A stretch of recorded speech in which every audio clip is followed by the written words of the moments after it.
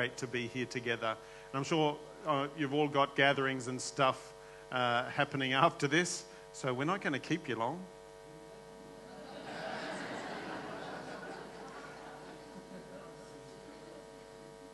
Just as I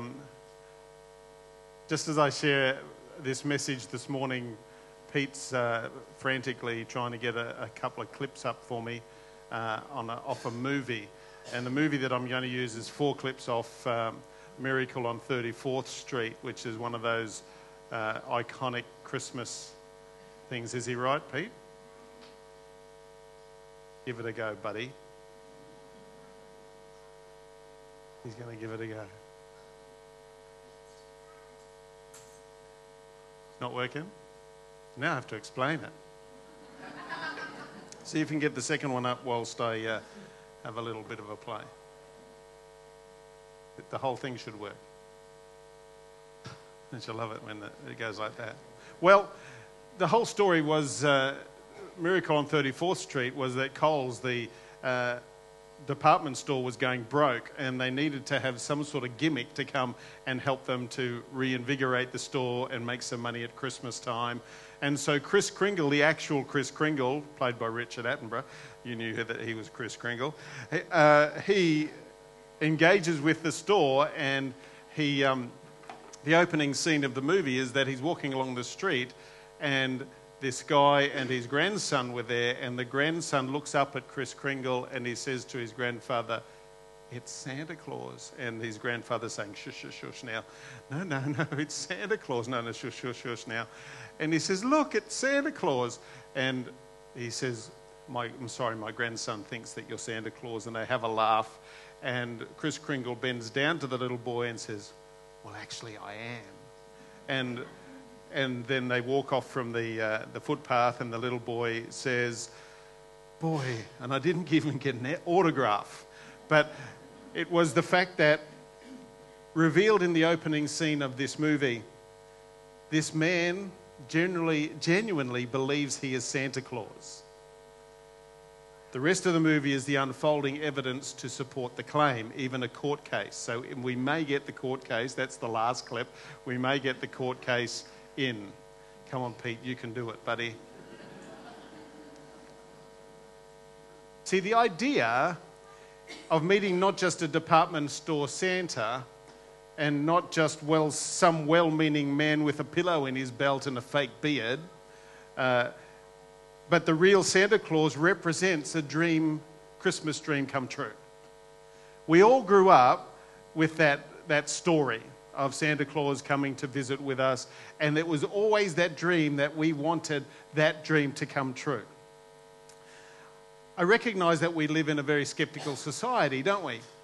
We live in a society where we're not really sure how, if the news is true, probably isn't. If the politicians are true, well, probably not. But we live in a very sceptical society, and I would agree that scepticism is well-founded, because we all know of people who have made false and fraudulent claims. We all know them. Yet despite the scepticism, there is something about the story that catches our attention and draws us in. Something that draws us into these Christmas movies and these stories of Santa. We're invited to consider some propositions that perhaps we thought were settled long ago in our childhood.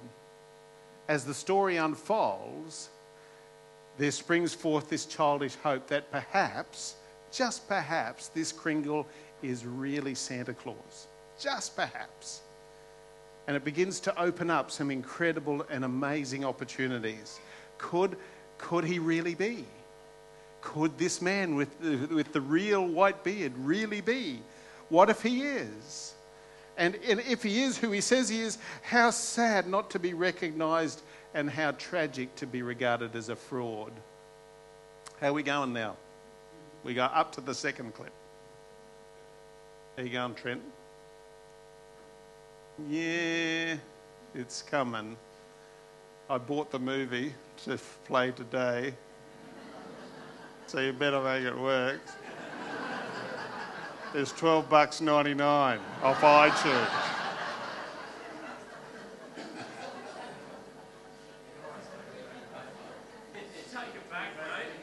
I need to take it back. Yeah. Yeah. Yes.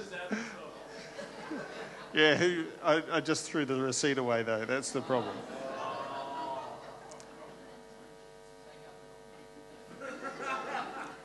They're not having a good thing.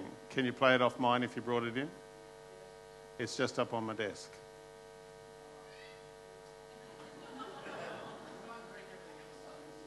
Break everything. Oh well. Anyway. So Kris Kringle, he has a bit of a story with this lady in the Coles department store, and her name's Mrs. Walker, and he's having this. Oh, look.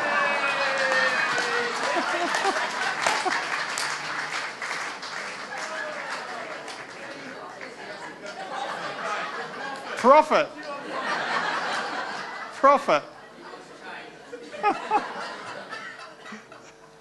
Don't you love it? It's Christmas time. You need to have you got the code? Oh, look, there it is. We might. Well, anyway, we'll have a look at these clips in a minute. Mrs. Walker, she's having a discussion with Santa and getting him ready for the Thanksgiving parade. And they're having this talk about faith and believing in things in life and being able to believe with faith. And she raises some really important questions which are on the clip, and which I can't remember. And there are some questions about his validity and who he was and his claims. And there's some sort of questions asked about this miracle of Christmas that we need to ask today. When we come to a Christmas time, what are the questions that we need to ask? Who is this baby lying in a manger? Could he really be who everyone says he is? Could he be this one that the Bible teaches us he is? Could he be the one that we celebrate at Christmas time? Could he be? What if he is? In our reading in John's Gospel, we read that he is the Word who has come to this earth, that he is the one through whom things were created. He is the light of the world, and the darkness does not dispel the light. His light shines into all of the world. And we won't read that over again because you heard it earlier. The big question that we ask in this movie, that this Miracle on 34th Street, is also the big question as we consider the birth and the life of Jesus. Is it a question of identity? Who exactly is this child we find in Bethlehem? And there is... How you going, boys? No, can you put up my PowerPoint then? That'd be really great. We could have something to look at. Oh, look, here we go. Hang on. Yeah, we've passed that one now. Astonishing claims. Put that one up.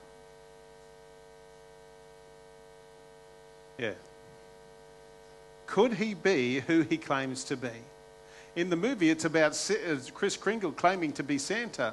In our story of Christmas, it's Jesus claiming to be God's Son. He's claiming to be God himself. In the beginning was the Word, and the Word was with God, and the Word was God. And that Word is Jesus. And Jesus claims to be God himself. Could he be that one? Really? The old gentleman in the white beard, who you have to imagine, Richard Attenborough, and his friendly smile claims to be not just a Santa, but the Santa, the Kris Kringle, the St. Nicholas, the one and only. And we can't help but smile when we ponder this possibility.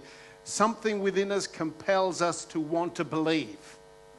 Something inside of us compels us to want to believe a beautiful story of someone who comes to give into our lives and comes at a special time that will impact all of our families.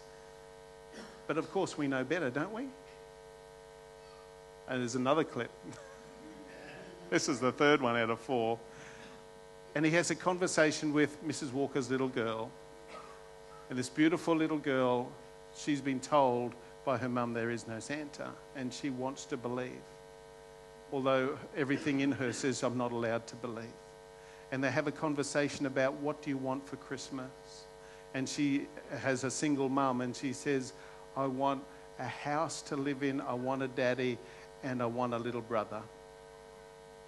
And she shows Kris Kringle her photo. And she says, if you're really Kris Kringle, if you're really Santa, you will give me what I want. And if you can't give me what I want, you're just a nice man with a white beard. That's all you are. She makes some pretty good points in her discussion with Kris. The real Santa could do all of those things, couldn't he? If not, then he's merely just a nice man with a white beard. That's all he is. Consider the moment this miracle of the manger of Jesus and the astonishing claims made regarding this child. In the humblest of circumstances, he came. He came to parents who weren't married, and his mother became pregnant without his mother and father coming together. Then he was born in Bethlehem in a manger, in this stall, in a barn. He was born in this place that none of us would like to have our babies born. And yet Jesus came making astonishing claims that centered on his identity. And he claimed to be sent from God, the Son of God, one with God, God himself. And the angels announced to the shepherds, do you remember? Today in the town of David a Saviour has been born. He is Messiah, the Lord. And not only was he making the claims, but there were some around him who were making those same claims. Then as an adult, Jesus claimed that he was the bread of heaven, the living water. He was the light of the world, and that only he could satisfy our deepest hungers. Only he had the authority to forgive us our sins and to offer his grace freely and his mercy freely to us. Jesus claimed to be the way, the truth, and the life. He was the resurrection and the only hope of escaping God's judgment, the only path to eternal life. Jesus claimed all authority in heaven and on earth, and he promised to return to judge the world in righteousness, in right living, in right ways. What do you make of such radical claims? What do you make of such things that this man called Jesus, who indeed is proven to be an historical figure, makes such claims? There would be some who would ignore him altogether, that he was a nothing, he's just one of those nice guys, the nice guy with the beard. There are those who, while being respectful of Jesus, don't take his astonishing claims seriously.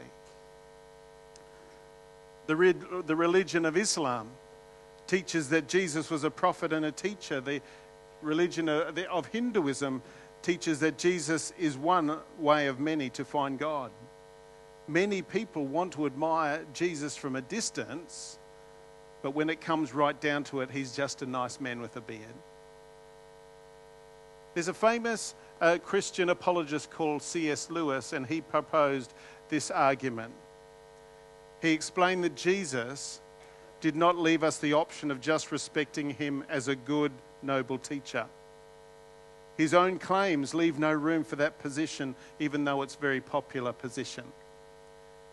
We only really have three options concerning what to make of these astonishing claims of Jesus. Either he was the one who he claimed to be, the Lord of all, or he made these claims knowing that they were false and therefore he was a liar.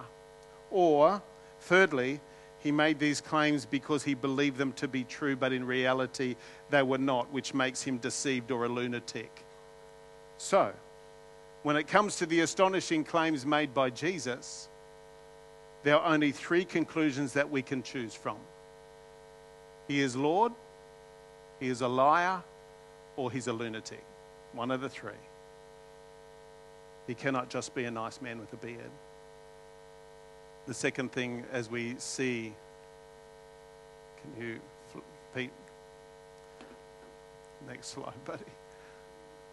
This thing ain't working. Yeah, thank you. There's three things, and this is the second one. We're not long. What if he is who he claims to be? What if he is? Part of the dilemma of the movie that we were supposed to be looking at is the increasing evidence that perhaps Kris Kringle really is Santa. Perhaps. Every character in the story has to decide for themselves and what they believe about Kris Kringle. Some of them wanted him to be declared in a court of law that he was insane and put away, but others wanted to support him and believe that he was the real Santa. And so there's a clip that I was going to show you, number 3, that all throughout the city, people started to believe, even the signs on the side of the road when the workers were there, "We believe." And all these signs on a blimp that's a Goodyear blimp flying through the air, "We believe." And there was this acceptance, a groundswell, and crowds were coming and filling the streets, and they were saying, "We believe, we believe." I want to ask you a question about Jesus this morning. Do you believe? What about this child born in Bethlehem? What about this guy called Jesus? What if his claims are true? What if they are? Think for a moment about the incredible implications. The implications are enormous. What if there is that awesome someone who knows your name, who knows when you are sleeping and knows when you're awake? He knows when you've been bad or good. And yet, he loves you and he knows you and he wants you to come to know and love him. What if the child of Bethlehem really is the miracle of the manger? What if he is this miracle in a manger? What if this Jesus really is who he claims to be? If he is, then you and I have a decision to make. It is a matter of eternal significance for each one of us. What if we decide about this child born in Bethlehem and not only determines our eternal destiny, but it determines our earthly direction as well? We cannot accept his claims without also recognizing that he's staked his claim on our lives. If he is who he says he is, then in all of the promises that he makes, each one is true. In all of the claims that he makes, each one is true. He can really wipe away a painful past. He can take away our burden of guilt and regret. He can fill us with a love and a light that shines through the darkness of our experiences. He can. He can give us a whole new reason to live and fill us with the fullness of his love and his grace and his mercy and the fullness of his own life. If it means it's all true. And the third thing is there is a fateful choice. It's not there? Oh, it's not there. Oh, there it is. I want to ask you again, do you believe? This is the last bit. We must all consider the question and answer for ourselves. No one can decide for us, and it comes to this miracle of the manger. Jesus put the question to his disciples one day. Pete. Next one. When Jesus came to the region of Caesarea Philippi, he asked his disciples, "Who do people say that the Son of Man is?" And they said, "Some say John the Baptist, others Elijah, still others Jeremiah or one of the prophets. But you," he asked them, "who do you say that I am?" Simon Peter answered, "You are the Messiah, the Son of the living God." How will you answer that question? Is Jesus who he claimed to be? Do you believe? And the fourth clip that I was going to show you is a courtroom clip. He was arrested for hitting someone with his walking stick because they came to ensnare him and trap him. And they wanted to declare that he was insane, so they went to this trial, and the prosecutor was winning, and the judge was saying, "Well, I have really no option but to declare him guilty." In the last scene of the courtroom, the judge is sitting on the high bench, and the little girl, Mrs. Walker's little girl, Susan, she comes up to him with right up in the middle of the courtroom, and she's the most cutest little girl. Mara Wilson, I think you might have seen her in movies.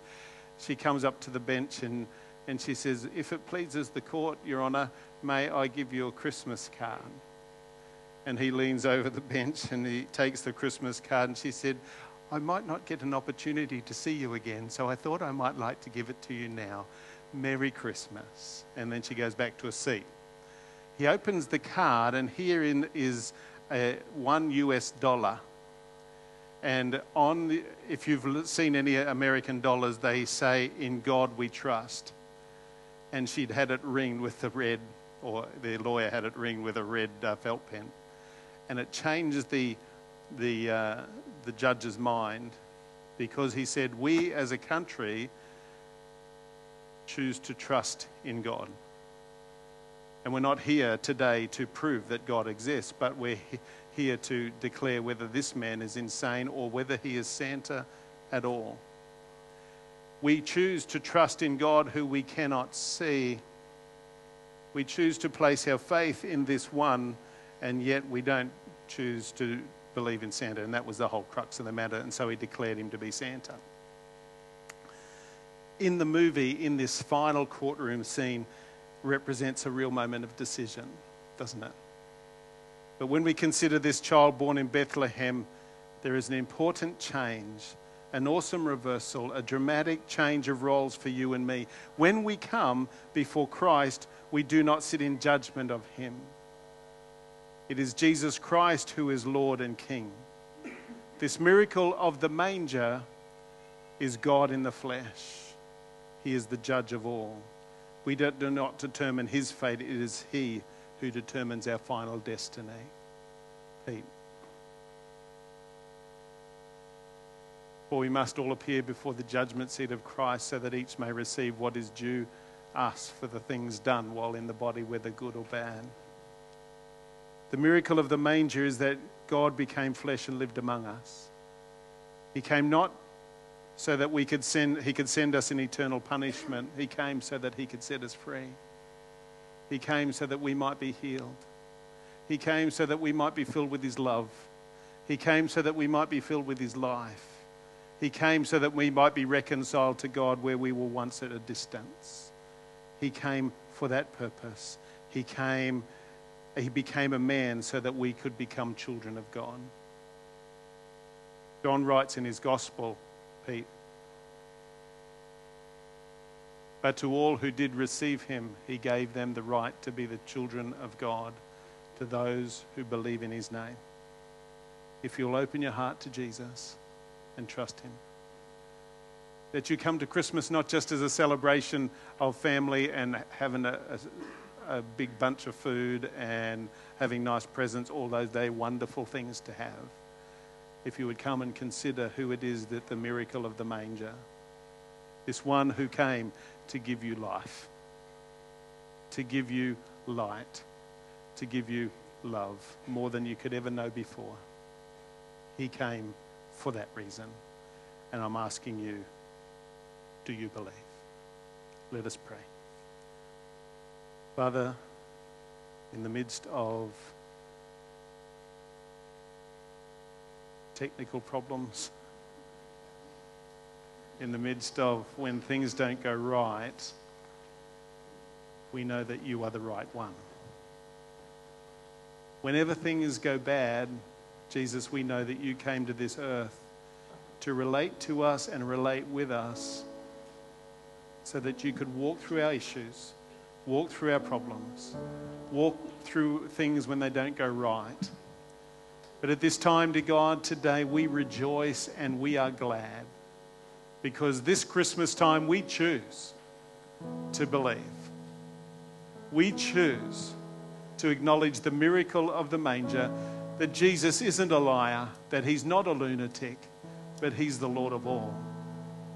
And this Christmas, dear God, as every family here represented shares time together over a meal table, over the unwrapping of presents, and the joy and the laughter of being families and friends together, I pray, dear God, that you would make yourself even more real. when people come to Christmas with pain, make yourself real. When we come with the joy of seeing each other, make yourself real and help us to know that those relationships are only because of you. It's only because you made us to love. You made us to relate to one another. You made us like that. Be real to us today, Lord Jesus. Amen.